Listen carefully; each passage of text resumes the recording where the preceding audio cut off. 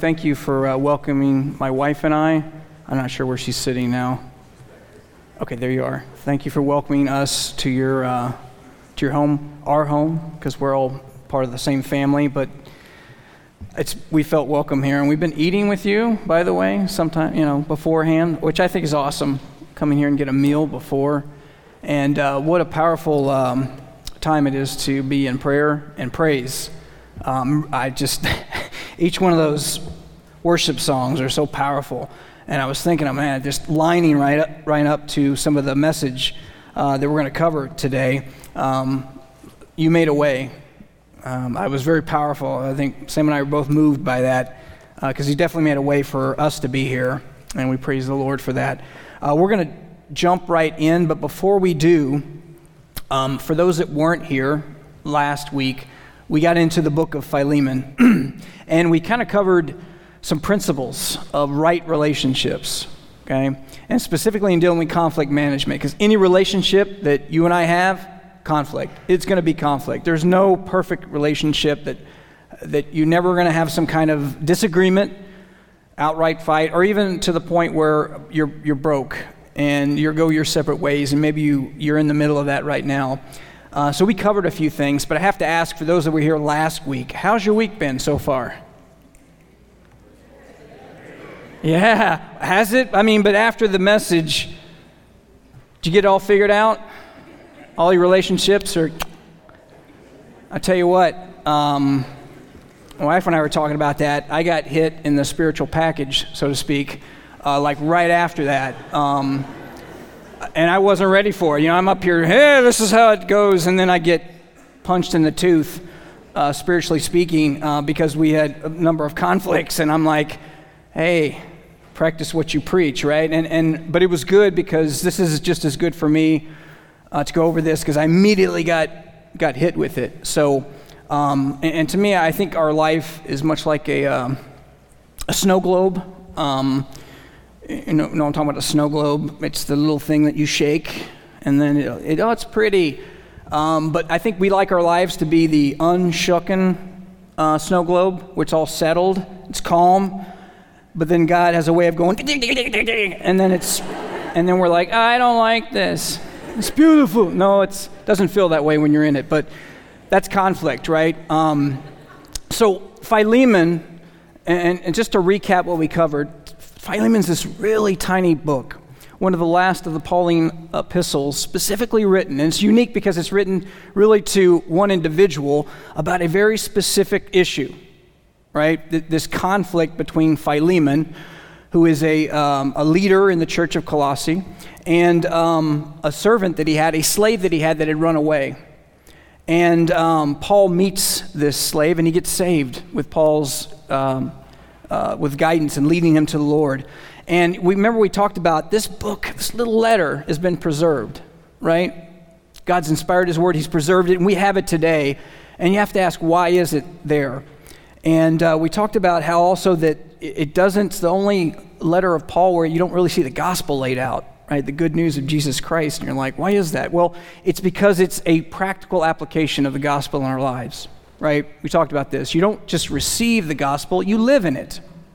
Right? The death, burial, resurrection of Jesus Christ represents for you and I, what?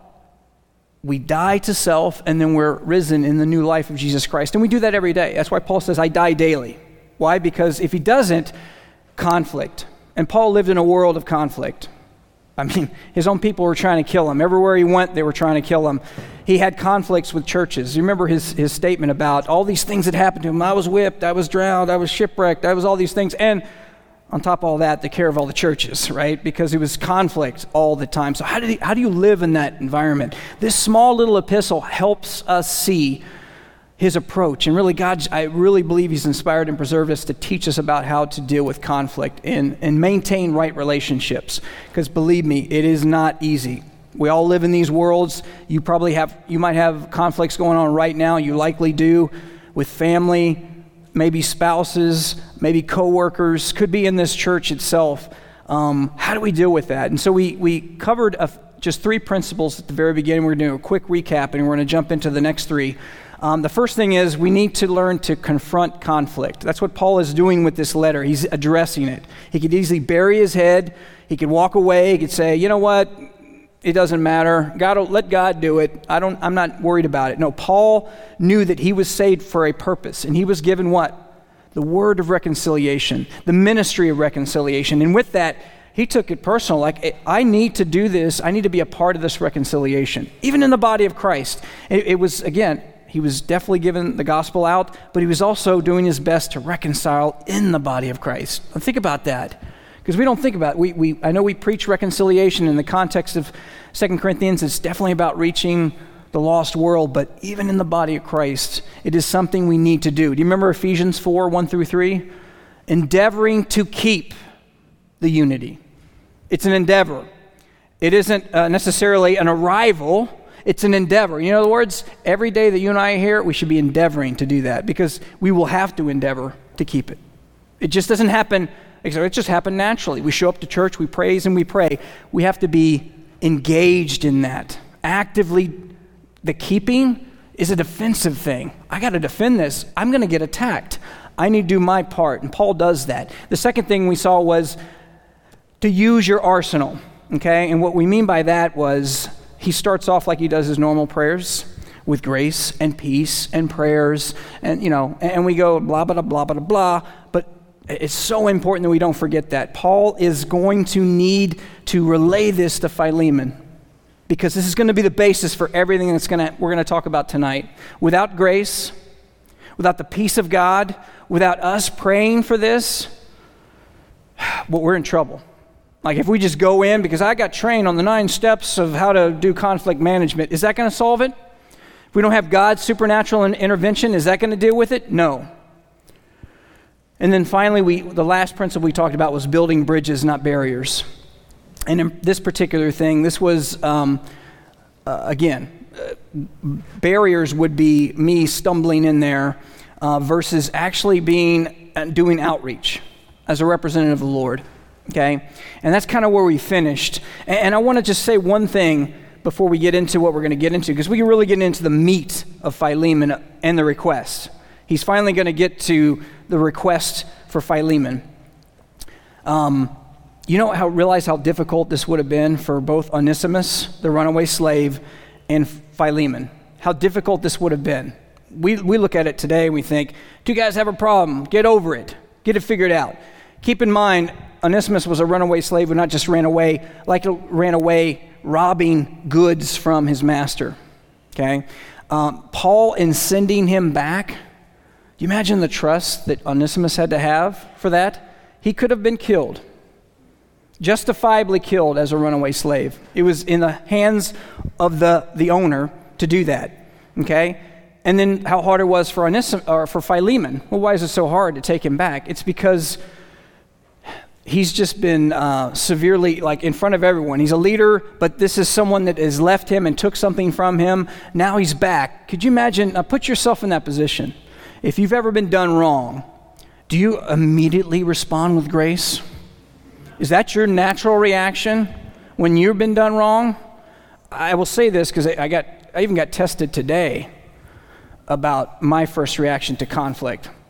I was getting gas today, and for some reason the place I was going, all the pumps were shut down. So I had to go to another place that had less pumps, and there were cars all over the place. Have you ever been to those places like Quick Trip? It's like a beehive, bzzz, and the cars are buzzing.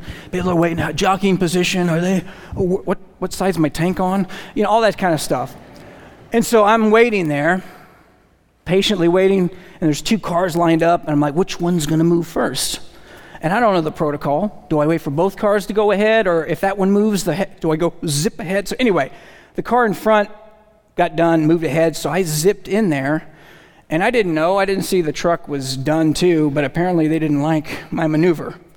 I think they wanted to make sure. So as he pulled out with really close to me and I got out to do the gas, he gave me the old stink eye. You ever get the stink eye? Kind of like he could just drive on, but he was like, my first reaction was, yeah, what you got? What's your problem? Knobtown? I mean, and that was my first fleshly reaction. Was it grace? Like, I am sorry, kind sir. I did not know that you were getting ready. And how can you explain that as he's driving off? I was trying to. Anyway, but that's the conflict, right? We get offended so easily. And this was more than that. This was a leader in a church, and he had been done wrong. It was within his power, under the law, to do him a judgment that would have been very harsh. So this is how hard it is for these two. Now I want to talk about one thing as we get into point 4. And go ahead and pull that up. Number 4 principle, seek souls for success. And I say that because I want to address the elephant in the room, because it comes up a lot of times in Philemon. Why didn't Paul address the slavery issue? Why didn't he address slavery? Like why didn't he tell Philemon this is wrong? And I want to address that because Paul is getting to the real root of the matter that, man, we could learn a lot about today. Because there's a lot of injustice today, right? And there's a lot of push for social justice today. But the one thing that Paul is addressing here is that we have a real enemy, a true enemy, right? And yes, society is horrible, and it treats people badly, and people treat people badly, and there's people in power that manipulate other things. But Paul is more concerned about one thing, and it's the souls of men and women. And he realizes that if kingdoms will change, souls must transform. And I say that because on this level, he is trying to get Philemon to see something very important. He's trying to get Philemon to see a new brother. He has led, now think about this, he has just led Onesimus to the Lord. And he is sending him back to him, and he wants him to understand something. This is no longer your property. Okay? This is a person. This is no longer a slave. This is a what? A son. He actually calls them that in this passage. If you turn to Philemon, or you can look it up on the board in verse 10, he says, I beseech thee for my son, Onesimus. Now I want you to see this because in this terms of dealing with conflict, Paul is wanting to reach hearts and minds. I'm going to be saying that a couple times here. Hearts and minds. You've probably heard that before, haven't you? Does anyone know where you've heard that before? Vietnam War, Iraq War, different wars. It's a military term. It means when we go in there, and we might be pounding a country militarily, but we need to somehow capture their hearts. Doesn't that sound kind of weird? We're going to pound you, and then we're going to love you. Does that work? But there is a strategy to that, because it's like we can't just go in there and just destroy a country and say, we're done here. Here's some democracy. How's that going for you? We need to build a relationship with them so that what? Peace is sustainable. So the concept is right. Has it worked for us very well? Not very well. Now, because I think the idea has to be spiritual, has to be supernatural. And so what Paul is doing here, he's trying to capture the heart of Philemon, his heart and his mind, because he wants him to buy into this. Otherwise, this will not last. Okay? He says in verse 10, I beseech thee for my son. Now right away he's saying, this is not just any old guy. This is not a runaway slave. He's my son now. Now that is a powerful thing for him to start contemplating. Whom I have begotten in my bonds. He says, which in time past to thee was unprofitable, but now profitable. And again, I don't know if he was a good worker or a bad worker, but he definitely he no longer was working. But he's saying he has value now. And what value is that? Well, he'll work harder now for you. He'll produce twice as much. He's a soul. That's the value. Now, he may have been unprofitable before, but he is a profitable person because he now has the Holy Spirit within him. Do you see how he's addressing this? Because you know what? I guarantee you, conflict would resolve itself if we would see people as souls. Precious, eternal souls. You know what I do? I don't see when I get into a conflict, I don't think of them as a soul naturally. I think of them as an opponent, an obstacle, someone to overcome, someone to defeat in my arguments or physically or whatever it is. That's how we treat people. If we saw them as souls, we would deal with them like delicate, like a china, a precious vase. We'd be like, man, this is a soul. I have to be very careful. And I'm trying to relay that to Philemon. That's what Paul's doing here. It's a masterful approach what he's doing. He actually says in verse 12, whom I have sent again, thou therefore receive him, that is mine own bowels. Now that, I'm sure you've been taught here what that means, but just in case, my bowels is to say my heart.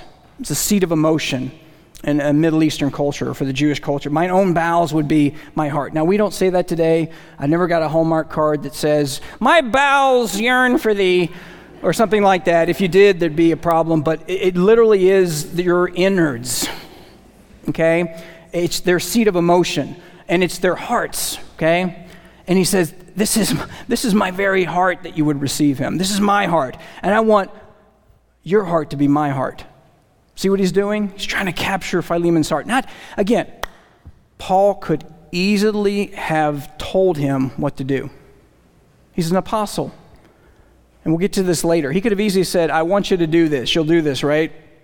What did I say? Are you going to do what I'm going to say? No, but to make this sustainable. And I say that because in conflict, what we typically do, and sometimes this happens as parents, right? The kids are fighting. They're at each other's throats. Oh, stop that, you two. Now shake hands, hug it out. You know how kids, after a conflict, hug it out. Yeah, I mean, they're doing it. Why? Because you told them to. You commanded. But is their heart in it? I hate it. It's not. Is that sustainable? You got to win the hearts and the minds. And so Paul is trying to get him to see he's different. He's a new creature. And he's mine own bowels, my own heart. I led him to the Lord. And he says, whom I would have retained with me, that in my stead he might have ministered unto me in the bonds of the gospel. But, think of this, without thy mind, I would do nothing. And this is the key. If we go to the next slide, here's some points I want us to think about in terms of conflict management. Are lives or souls better or worse in your wake? And this is tough because when I'm around folks, am I seeing them as souls? Are they better in my wake? And what I mean by my wake, anytime I've come in contact with them, am I ministering? Am I being a representative, ambassador of the gospel? This is Paul's thing. When he ran into Onesimus, it was the gospel. And it wasn't just, now you're saved, good luck. He knew restoration had to happen. And so he's not just wanting to fix his eternal destination. He's trying to fix both of their walks with the Lord, because there's still a schism in the body. And as we said last time, if there's a problem between two brothers, there's a problem in the body. And that affects all of us, by the way. You and I, we're part of the body. If there's a problem with your foot, you feel that, don't you? There's a problem in the body. So if you take that mentality, you go, I need to help this. I need to be a part of that. How can I do this? But I'm going to do it in such a way that's sustainable, okay? So endeavor to win hearts and minds, okay? And what does that mean? It means this last point. The how is just as vital as the what, how you do it. And we go back to the very beginning. Are you using your arsenal? Are you trusting in God? Are you allowing him to do a work in that? And then the other thing is, are you pushing your faith? Are you facilitating faith? That's a big difference. And man, we can do that. We have the Bible, we can push the Bible. Hey, what the Bible says you need to, so what are you going to do? And they may feel pressured. I love the testimony night about baptism. She was what? You got to get baptized. Okay. Versus, I want to follow the Lord. You see how sustainable that is? You see the joy in the face? This is going to last. The same thing goes with conflict. When you want it resolved, you want it resolved sustainable. Okay? Very important. Okay? So the verse that's here, I think is really neat, is in 2 Corinthians 2:14. Now, the Corinthian church was a carnal church, full of envy and strife and contention and conflict, even against Paul. You realize they were had accusations against Paul, the apostle, their father basically in the faith, and they had accusations against him. Yet Paul did what? He gave more. And I say that because it says up here, the third time, 3 trips, 3 letters, by the way. He invested so much in them, even though they, what? Seemed like they were against him. They had conflict with him, but he did not see that. Why? I love this phrase. For I seek not yours, but you. I see you, even though you're hating on me, I see you as a soul, as a precious soul, a soul that Christ bled and died for. And you know what? If it was you and me, we would have given up a long time the way they treated us. But there's something special about the way God does it. He doesn't give up. And I love that because later on Paul would say, in me first, a pattern of all long suffering. And he's talking about the grace of God towards him. God didn't give up on Paul, and he wanted to use his life to say that for others, including these Corinthians. So even in this circumstance with Philemon and Onesimus, as bad as it may have seemed, he had hope in the Lord to resolve it. Point 5, see the celestial in the circumstances. And I apologize for the alliteration. I tend to do that, but it's just for me. Maybe it helps you, I don't know. But for me, it's important to remember things, okay? But see the celestial in the circumstances. What I mean by that is, you and I can't physically see God, can we? If you have, probably needed some counseling. Like if you've physically seen God, we need to talk, come forward later. But we can, let me ask you this, can you see his latent fingerprints? Now, I'm in criminal justice, so a latent fingerprint is, it's there, we can't see it, but it's there. Does that make sense? And the crime, you guys watch crime shows, right? There's fingerprints there, and they put a little powder on it, and they lift it up. It's there, we can't see it, but we're able to pull that out. This is what is God's working. Hebrews 11 talks about this. It's the evidence of things not seen. Do you believe that God's involved in conflict? And a lot of us say, no, God's not involved in conflict. I guarantee you he gets into conflict for one purpose, the ministry of reconciliation, for restoration. And I say that because I really believe in these verses, in 15 and 16, Paul is pointing to Philemon to the possibility of what God is doing here, or what God had already done. Because right away, the first thing I'm sure Philemon thought was what? I've been done dirty, this guy did me wrong, and I need restitution. How are we going to fix this? So Paul points to perhaps God had a plan in this. Now again, we all agree, and may agree, maybe you disagree, maybe like, yeah, he should have ran away. But he took goods, and under the law, the Roman law, he was guilty. So he made a poor choice, a bad decision to do that. But Paul says in verse 15, he goes, for perhaps he therefore, talking about Onesimus, therefore departed for a season, that thou shouldest receive him forever. He says, I wonder if him leaving, it's because, I don't know, maybe God had to put him in the right position. Like a prodigal son when he's off somewhere in some pit somewhere with the pigs, and he suddenly comes to the realization of a need, a spiritual need. And it just so happened that he ran into Paul at that time and got saved. And perhaps it was God's own work that led him there. Even if it was a bad decision, God was in the middle of that conflict to do what? To restore and reconcile. I wonder. Could that be? This is kind of how he's saying, perhaps this is what happened here. But not that now, as he says, not now as a servant, but above a servant, a brother beloved. He's no longer a slave. He's a brother, a beloved brother. Your brother, by the way. Now think about that relationship dynamic that changed like that. Now again, you could say, well, how come Philemon didn't lead him to the Lord? Well, we don't know. Onesimus was ready. But Paul sees God in the circumstances. He wasn't ready. Somehow he got ready, and he was right in front of me, and boom, divine appointment. But now he's ready to come back, if you'll receive him. And this is why he says, without thy mind, I need you to do this by faith. And this is what Paul is pointing to. He says, you've got to see God working in this, because now he's going to draw Philemon into the resolution of this conflict. God can work in the midst of conflict. Hey, I'm going to be honest with you. I've made some poor decisions in my life. I've made decisions to, I've talked about it last time we met, about to withdraw, to not be engaged with the larger body of Christ. It was a poor decision, but you know what? God was still faithful. I praise the Lord for the song we had earlier. I don't know how he did it, but he did. I wasn't even looking for it. and he made a way. How did he do that? It wasn't because of me. It wasn't like, well, when I get my life right, then I'll get it all figured out. No, he made a way for me to get back engaged with this. And why is that? Because God works even in conflict.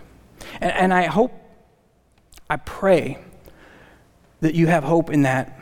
You have conflicts now that you're probably wary of, or you don't think it's ever going to come to be fixed.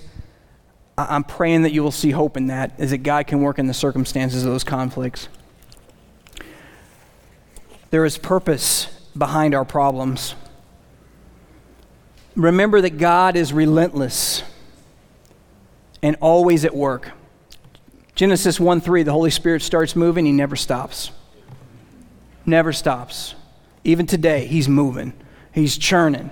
He's moving, and he's doing that work of restoration and reconciliation. And finally, to see celestial in the circumstances, it's really to start choosing eternal gain over temporal loss. You know what? Philemon lost some temporal goods. I don't know if he took a bag of flour, a bag of gold, temporal things. What he gained was a brother. You have to start seeing eternal gain, because then I don't have to win an argument in the conflict. I want to win a brother or a sister. That's all that matters, isn't it? We get offended by so many petty things that don't really matter in the grand scheme of things. Paul's trying to resolve that conflict by getting our eyes on the eternal and seeing God at work. It says in Romans 11:33, "Oh, the depth of the riches, both of the wisdom and knowledge of God. How unsearchable are his judgments." And what he does. I mean, we praise him like, how did you do that? And then it says, and his ways past finding out. I really look at this as his judgments are what he does, and his ways are how he does it. That's why I love that song earlier. Don't know how you did it, but you did. That's the Lord. Man, we read about Old Testament miracles, but we miss out on the New Testament ones in our own lives. Man, I need to slow down and observe God in the process. You realize that verse about in everything give thanks? And it hit me because I'm a slow learner. I don't know if it's because I got an Arkansas education or what, but in everything give thanks. In conflict, give thanks. You know, I really have to stop, slow down, and be thanking Lord in the conflict. I don't know if you do. I don't. I'm going to be honest with you. A lot of times I'm too focused on the conflict. The emotions, right? We get our testosterone and we get our adrenaline going, and then we don't slow down and go, Lord, what are you doing here? How can you show yourself strong and do something here? We're going to cover one last point tonight. Credibility can be key. If you look at verses 17 through 19, Paul says some interesting things because he realizes that it's going to maybe need a little bit more for Philemon to buy in to this. And he says in verse 17 through 19, he says, "If thou count me therefore a partner, receive him as myself. If he hath wronged thee or oweth thee aught, put that on mine account. I, Paul, have written it with mine own hand. I will repay it. Albeit I do not say that to thee how thou owest unto me even thine own self besides." You know, it's amazing. Who can say this, by the way? I mean, Apostle Paul can, but can you say that? Right? I mean, would anyone believe you? I know for me, it's like, who are you? Why would I believe you? How credible are you? Why should anyone listen to you? Paul can say this because he's had a testimony. And I say that because it's important in conflict management that when you go in there to solve it, there needs to be some meat on the bones. And what I mean by that, there needs to be some walk that you have that has worth. Because if you have an inconsistent testimony, it becomes a problem because they're like, why should I trust in you and your word? Credibility can be key. And I say that because God is credible. God is faithful. I'm not faithful, but he is. But Paul is said it in such a way that I want you to receive him as me. In other words, you respect me? Yes. Do you honor me? Yes. Think of him as myself. Receive him as myself. That's powerful, is it not? I mean, the fact that he says, put it on my account. You guys ever walk into a restaurant I mean, we can walk down right now, I don't know, Winstead's, is that still around? And if I said, eat my hamburger and my shake, and I go, put it on my account, do you think that's going to fly? Probably not. But Paul had that kind of reputation. I'm good for it. I'm telling you, I will take care of this. But this is very important. This is how much he believes in it, his credibility. And what he's trying to do is relay that to use that as for Philemon to make a decision based on faith, but knowing how important it is as well. Your walk has worth in resolution. It does in reconciliation. How you walk. Because when people look at you, they're going to go, yeah, but it's important that we have a good walk with the Lord. But here's the thing. Our confidence comes from Christ. So we can't go in there cocky. And I'm saying that because when we say credibility, believe me, Paul could have used, I'm a super apostle, you should obey me. But he didn't. He knew that it had to come from Christ. He had his confidence in the Lord. He didn't turtle up either. He went forward. It wasn't a false humility. He was actually telling him the truth, right? I'm going to pay that back. Receive him. And this last point is be calm and concerned. What I mean by that is you don't want to be emotional, but you don't want to let them know you're very invested in their resolution. You care. And I'm saying that because I've talked to a number of you. I have that too. There's relationships you have that are broken. And I in my own, I feel this burden because I feel like I just don't want that to be on me. The door is open. I'm going to be calm. I'm not going to be emotional, but I am concerned that I want to fix this. I need the other person to know I want this fixed. This resolution isn't going to be because of me. And this is where you see Paul really showing I care so much deeply that this gets resolved. And this is a powerful thing as he's leading towards the end. It says in John 13:15, the Lord says this, "For I have given you an example that ye should do as I have done to you." Now in the context of that, he's washing the feet of his disciples. And you think about that. Here is the Lord, the Master, all authority and power, and he becomes a humble servant. And he said that. The servant is no greater than the Lord. And think about it in the context of Philemon and Onesimus. Philemon had every power over Onesimus. But what he's saying is the Master, Christ himself, washed the feet of his disciples. And he says, I want you to do this too. And then later on, you see what Paul would say, be ye followers of me as I also am of Christ. Man, that's what he's displaying to Philemon. Follow me as I follow Christ. What did Christ do? The Master washed the feet of the servant. Here's the servant coming back to you. How are you going to receive him? That's humility, right? And that's that credibility aspect. Paul could be credible because he lived it. He walked it. We're going to finish with some prayer points tonight because we're going to close in prayer, and I probably went over a little bit, so sorry about that. Could we be praying about these things? Am I actively seeing and seeking souls? I mean, literally, do I see people as souls? I know they have names. I love the quote from C.S. Lewis. He said this. He says, you don't have a soul. You are a soul. You have a body. That's who we really are souls. That's everybody in this world is a soul. Do I see them, and am I seeking those souls, those hearts and minds? Am I viewing circumstances through eternal eyes? Do I see it as just things happen, and man, it's always, somebody hates me up there or that kind of thing, or am I seeing God working, even in those tough times? And finally, something to pray about our own selves. Am I blameless? How is my testimony before others? Am I facilitating faith? Am I forcing it? Am I exemplifying it? We're going to go ahead and pray. I know I went over a little bit, but I think it is time that we maybe close and pray in these points to see, is there something I need to do myself? Is there something outstanding that I owe someone? We're going to go ahead and pray.